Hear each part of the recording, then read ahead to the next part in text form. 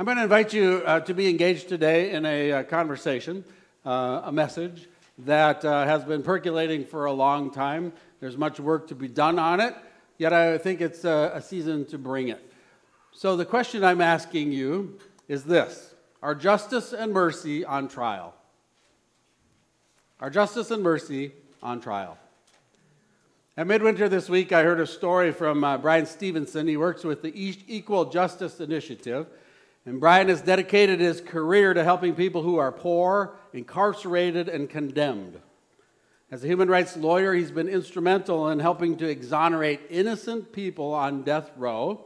And he takes cases of people who are wrongly accused, condemned, where there's evidence to exonerate, but because they are poor or disadvantaged or colored, they are unable to raise a proper defense. So many cases are justly overturned, rightly overturned, and innocent people are set free, but not all. He shared a story of a young black man who asked him to take his case, and I'll share it the best I can remember. And as I do so, I want to remind us that we're followers of Jesus who are called to stand in the gap for those who cannot, to seek justice, to love mercy. So it was late in the process, and this incarcerated young man had been sentenced to death in the electric chair. And after digging into his case, Brian discovered that there was clear medical evidence that this man was diagnosed with a mental health illness, but that information had been buried during the case.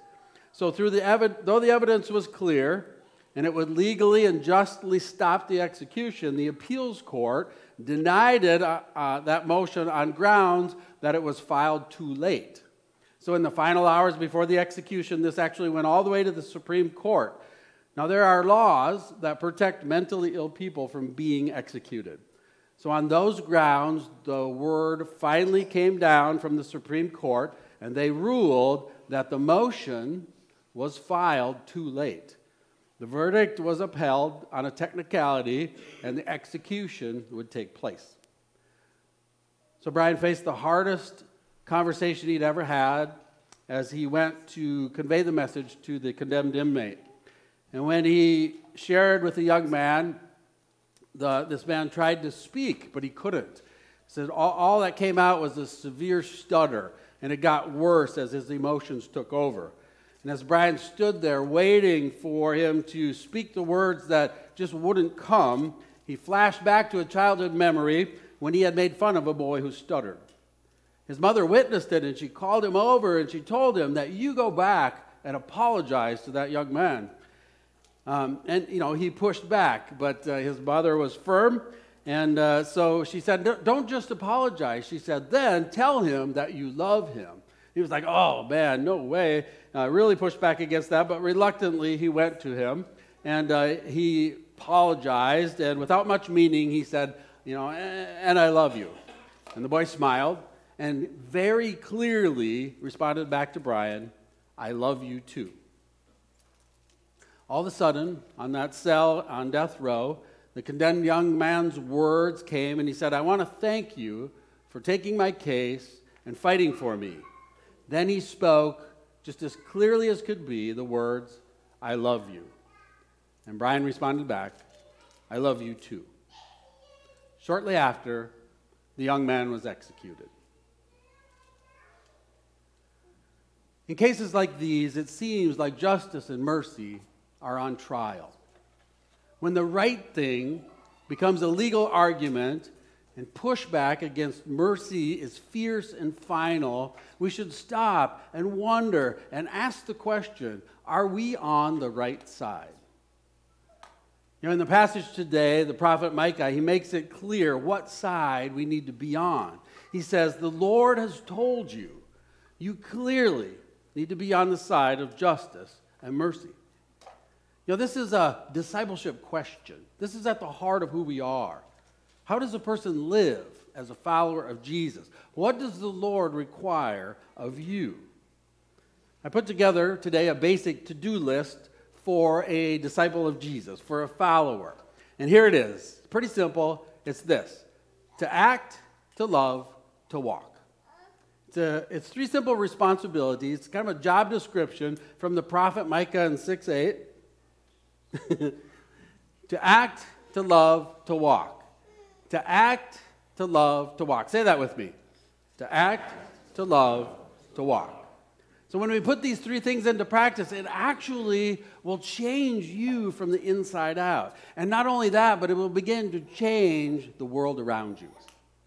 So Jesus called you to follow him and to flavor the world in the kingdom of God. He says, be salt, flavor the world. He commissioned you to light up the world with the good news of the gospel, one person at a time. So how are you going to do it? Well, we're going to do it like this. To act, to love, to walk. So let's start with the first phrase in Micah 6:8. How does a person live as a follower of Jesus? Here it is, to act justly. It simply means doing what is right. Do what's right. Do the right thing. And so the big question is, right, what is the right thing? Well, the people in Micah's time, they thought the right thing was the religious thing. Kind of makes sense, right? Go to church. In a rhetorical way, Micah asks this question. He says, with what shall I come before the Lord and bow down before the exalted God? Shall I come before him with burnt offerings, with calves a year old? You know, calves a year old, that's like the best offering that you can bring in the Old Testament times. This was the prime offering, the most expensive, really reflected, a heart that wanted to give it all to God. He says, shall I come before him with burnt offerings, with calves? Will the Lord be pleased with thousands of rams and 10,000 rivers of olive oil? Again, other things that are in the Old Testament were sacrificed as offerings, as a way to worship. It's like, how much? Can I give it all? Can I give everything? Is that enough? Is that what God wants from me? He says, shall I offer my firstborn for my transgressions, the fruit of my body for the sin of my soul? It's like, the greatest thing I could give is my offspring to you, God. Like, would that be enough? Although God's not asking for that. And here's the point. Religion is not going to accomplish God's purpose. Religion won't accomplish God's purpose. It's not a bad thing. In fact, it's a proper response. It's a God-honoring response to who God is and what God has done. But the problem comes when worship is segregated from a heart that's motivated to love and do what's right. Do what's right on behalf of others. Micah goes on to say, he has shown you, O mortal, what is good. And what does the Lord require of you? To act justly. Say that with me. To act justly. Micah was inviting the people of God to rethink what it means to act right. It's called changing the narrative, or maybe we could say rewriting our story because, and here's why, because they had it wrong. As Cheryl shared, I served the ECC as a partner to the Town and Country Commission, and some years ago when I was on the Northwest Conference Commission, we were talking about changing the rural narrative. The story for years had been told like this. Rural America is in decline. About the middle of the 1960s saw the heyday, peak of rural America during the baby boom. Small towns then started to slowly lose population, and with it went hustling, bustling businesses on Main Street. Farms began to consolidate, bigger operations, fewer operators. And when the story was told about brain drain, have you heard that phrase, brain drain? The idea that rural America's kids were growing up, going off to college, and then not returning, and then leaving our rural communities devoid of talented young professionals. As fewer families remained, then our schools began to drop in attendance, the housing market diminished, and thriving communities just began to age. The narrative was set. The writing was on the wall, and it was only a matter of time before towns would disappear and the landscape of rural America would just simply cease to exist. It's a powerful narrative. It really is. And it's one that has been told over and over and over again. And the outcome is a mindset of scarcity and doom. It inhibits investment in the future. It diminishes our hope for a flourishing life. And it impacts institutions from education to government as planning and resources begin to flow away from rural communities into urban centers. So Pastor Greg shared that one of his college professors in Chicago made the comment that in 10 years, there will be no more rural ministry. Everything will be focused on urban contexts. Now, let me ask you this question. Do you agree with that? No, good. We don't agree with that narrative. You know, we're actually believing something very different than that story, and we're investing in that. We're ready to build for the future here at Bethlehem Church. So flash forward to 21 and 22, these last few years, and we see a migration actually from urban centers to our rural communities. Families find this a great place to live and flourish and raise our families. And one of the key factors is because people realize that relationships matter. In fact, the scripture reminds us that we are made for them. And a covenant conference leader suggested this week that rural America has much to offer. He pondered this idea that rural congregations know how to do life together better than most. He says we are more relational, less programmatic, and less about just getting things done. We are more about people. Let me say that again. We are more about people. Yes, in rural America, you can live in a fishbowl, especially if you're on Fifth Avenue and you have two picture windows, one on each side of the house, and you can see right through. No running around in your underwear. However, we're discovering that even in urban communities that we have more in common with them than they do with suburbia. So we're retelling the story. We're rewriting the narrative. You know, the decline has slowed. We're seeing new generation of families returning to rural communities. And because of the lifestyle that we offer and the connections it fosters. And here's the key. The story we tell makes a difference in how we live our lives. Because a false narrative can have a devastating consequence. Believing a false narrative can harm us, but a God-honoring narrative brings life and hope. So let me ask you this question. By what narrative are you living your life? What story are you telling yourself? Then through it, what kind of disciple are you becoming? At the time of Micah, Judah was believing the wrong story. In Samaria and Jerusalem, the poor were being disadvantaged, were being discriminated against ruthlessly. Widows and orphans, they didn't have a recourse. Greed and worldly ideologies had crept into the hearts of the privileged class to the point that power and money and influence no longer reflected the righteousness of God. And the demands of the covenant law were those things that were supposed to help the poor and the left out were not being done, and it was devastating not only those who were disadvantaged, but also the souls of the wealthy. So the provisions in the law of Moses designed to protect the people were no longer practiced, and whole classes of people were generationally exploited and abused without mercy. I don't think we can understand that. It was done without mercy.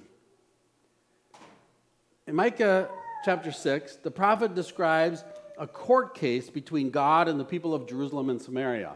See, a verdict is about to be handed down. And it's one that will change the story, the narrative for Judah and Samaria for good. You know, their story was supposed to be the hope of the world. They were God's chosen nation. They were called out of Egypt to demonstrate to the world who God is and how to live in relationship with God and each other. And through the nation of Israel, God's plan is to get his people back. That's the biblical narrative. That's God's upper story. But it's not the one that's being represented by Israel. Not anymore. They adopted another story, a false narrative that has been spreading for generations. And they wrongly believe that as the people of God, as descendants of this promise of Abraham, that they are somehow immune to the judgment of God. That it doesn't matter for them. They believe that the promise somehow shields them from the divine consequence of their disobedience. So they're blind to the fact that practicing a false religion is leading them to a guilty verdict. They're guilty. So what's the cure? To act justly. To do what's right for those who can't change their own situation. To advocate for justice for the disadvantaged and the downtrodden. To step in to make things right. And I think for the disciples of Jesus today, it might require a renewed narrative on our part. It might require for us a posture, a place of being openly honest to the difficult, uncomfortable realities of our world. To be willing to ask the hard questions and then listen to the hard answers, especially when we don't want to hear them. That's my challenge. I have a hard time listening when I don't want to hear it. And I'm going to push you a little today. You're thinking, oh, great. I'm going to push you a little because I love you. Let me say that again. I love you, and I'm going to push you today. I'm going to be something I'm uncomfortable being, and that is unpopular. I'm going to be unpopular in what I say. Because I think we're ready to wrestle with the realities of our time in a God-honoring way to begin to change the narrative. You see, our sisters and brothers in Christ that are not like us, our ethnic brothers and sisters, recognize some things that I don't think we acknowledge. So I'm going to ask a few questions, probing questions, that I think they require answers to be wrestled with. Now, listen to how I'm saying these and understand that these are opportunities for us to ponder and question. Here's the first one.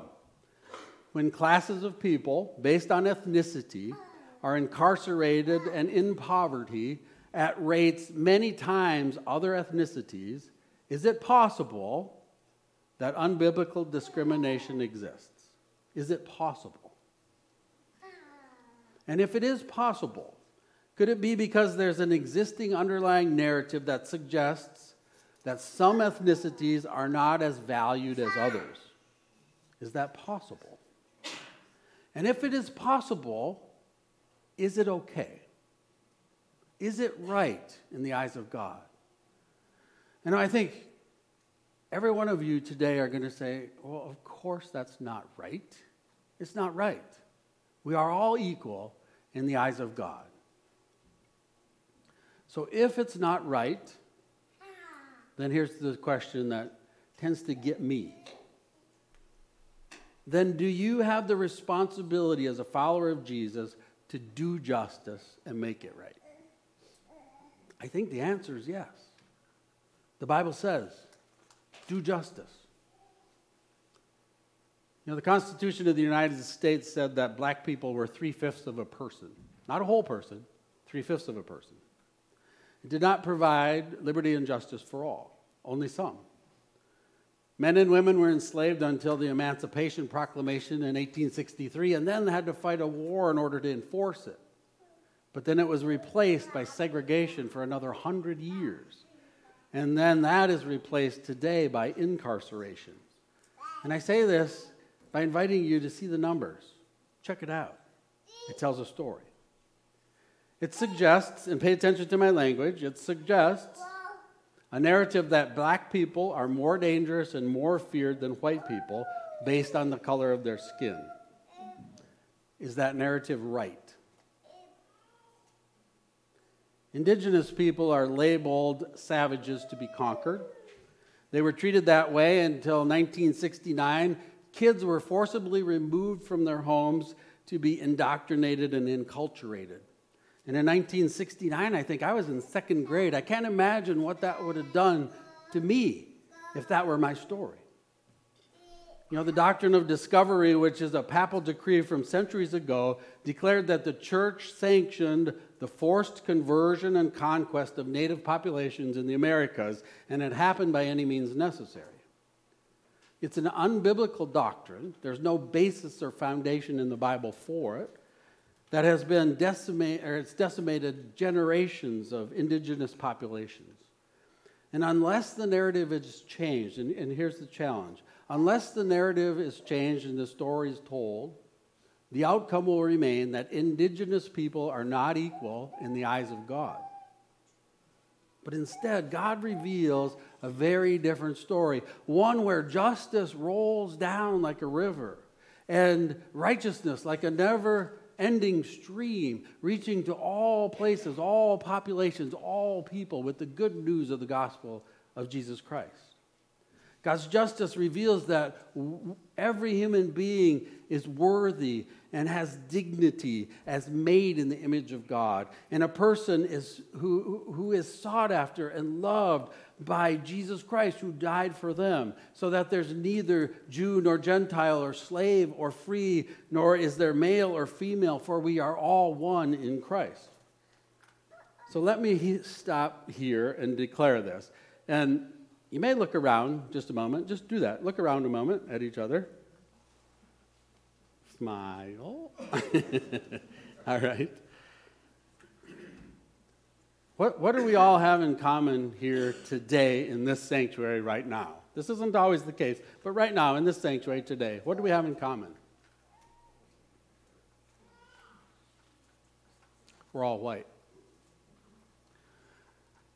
I want to declare to you that we are a multi-ethnic congregation. Not by definition, it would require a lot more diversity than we have right now, and it's probably not possible in our community. However, we are one in Christ in spirit, which means that we will stand with our brothers and sisters of every ethnicity as one together in Christ. Everyone is welcome, everyone belongs, everyone matters.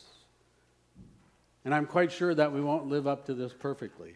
But we embrace the posture that in the eyes of God, every one of us is invaluable, made in the image of God, and that we treat each other with dignity and respect, no matter our heritage, because we are followers of Jesus. So how does a person live as a follower of Jesus? You act justly, and you love mercy. In 1999, I went on my first international mission trip to Guatemala. A team of farmers, electricians, helpers went to Aqua Viva Children's Home, an orphanage in Guatemala City, and we worked in a facility in Chimaltenango up in the mountains, a new place for this children's home. I was asked to accompany the group because I had worked with an electrician, so they called me an apprentice and figured I had skills. One of the group was Darlene Bratberg, and she's a farm wife and a grandma whose heart is as big as they come, Darlene. And she would wake up early every morning, join the kids for worship before the sun came up and before breakfast, and then get on an old bus and travel up to this work site. They used to call them chicken buses because there was chickens on the bus. Spend all day surrounded by more kids up at the work site, and then come back to the orphans in the children's home and just be a grandma to them till lights out.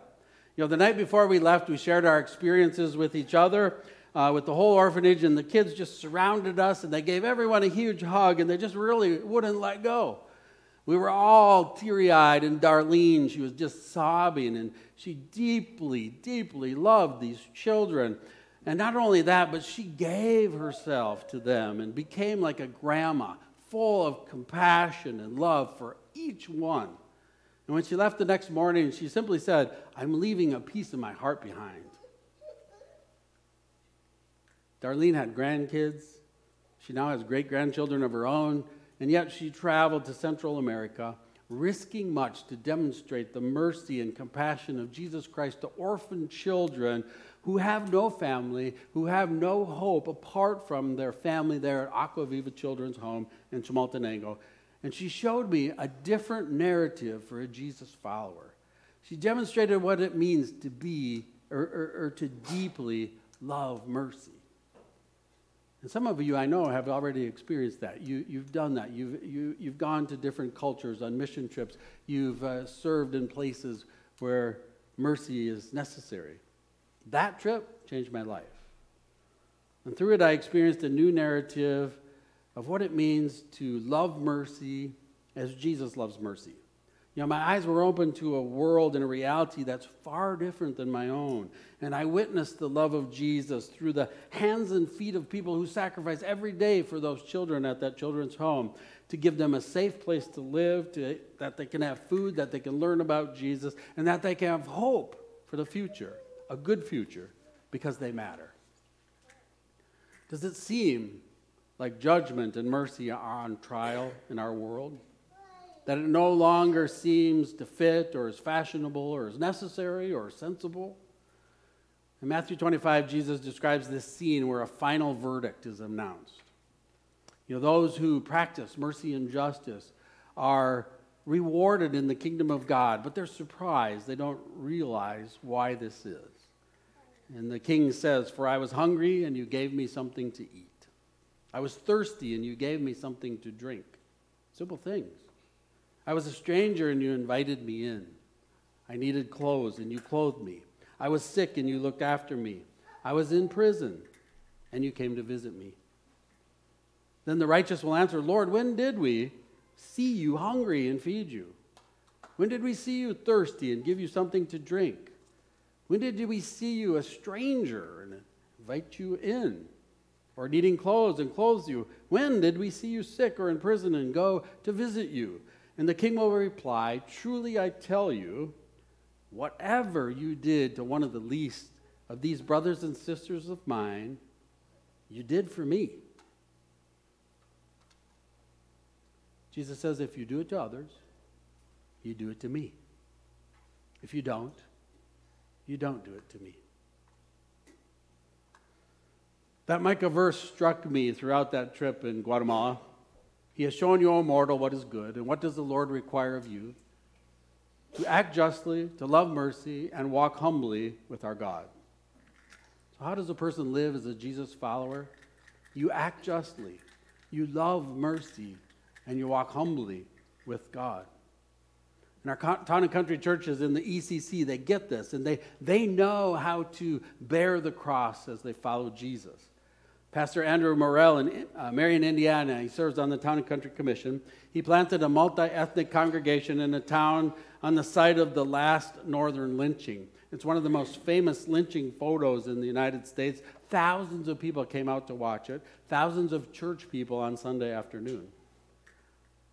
Last year, when the team visited Greensboro, North Carolina, we went to a rural church, and there was a big cemetery with a big tree. We went out there, and those told us to be careful. There's some stones around that tree. And when we asked about it, they said, well, the stones represented the graves of the slave people who were buried there. They were enslaved, and when they died, they were just buried under the tree, and a stone marked their grave. We took a moment to pray at those graves, a powerful moment. Andrew's enslaved ancestors traveled through those places to get to Marion and to a free state. And he's part of writing a God-honoring narrative. He's doing justice. And Jesse Slimak from Town and Country Church in Pennsylvania, he began a Shalom Circle, a feeding program with the Sisters of Mercy in his community, gathering with others around to provide a meal. But not just that, the meal and community together with those in the community. Pastor, I would say we do that every Wednesday night here too. Pastor Cindy Riley in Swannanoa, North Carolina, she planted a Town and Country Church for people who have been hurt by the church and opens their doors to welcome in all people, anybody who has been de-churched and has somehow been hurt by the church. And the amazing thing is God is using that. The Holy Spirit is gathering people who have been pushed out of the church are now coming back together to be a fresh expression of that church. And Gina Rico in Kerman, California, she serves in the Central Valley in a covenant church that 25 years ago planted Lavina, a thriving Latino Hispanic ministry. And now, 25 years later, that church plant, that baby, that child has now adopted in the parent church, the white ethnic church, to become together a multi-ethnic congregation that meets and serves the Lord together. See, God is doing a new thing. And the church is in a new season, and we are seeing expressions of the church in new ways as God moves to allow his church to reach those who have been hurt and wounded and welcome them in and brought into the kingdom of God to pursue all of God's mission. So how do we live as a follower of Jesus? Good news, I'm wrapping up. You act justly. You love mercy. You walk humbly with the Lord. And the church will truly be good news to the lost. Jesus sums it up like this. So in everything, do to others as you would have them do to you. For this sums up the law and the prophets. One day, the story will be finished.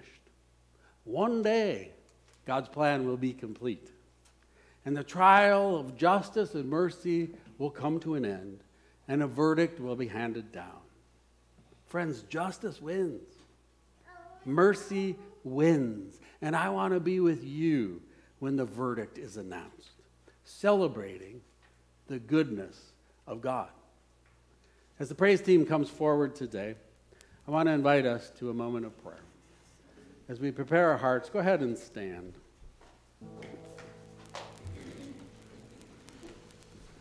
Lord, all because of your goodness, all because you have called each one, your children, from every tribe, every tongue, every nation.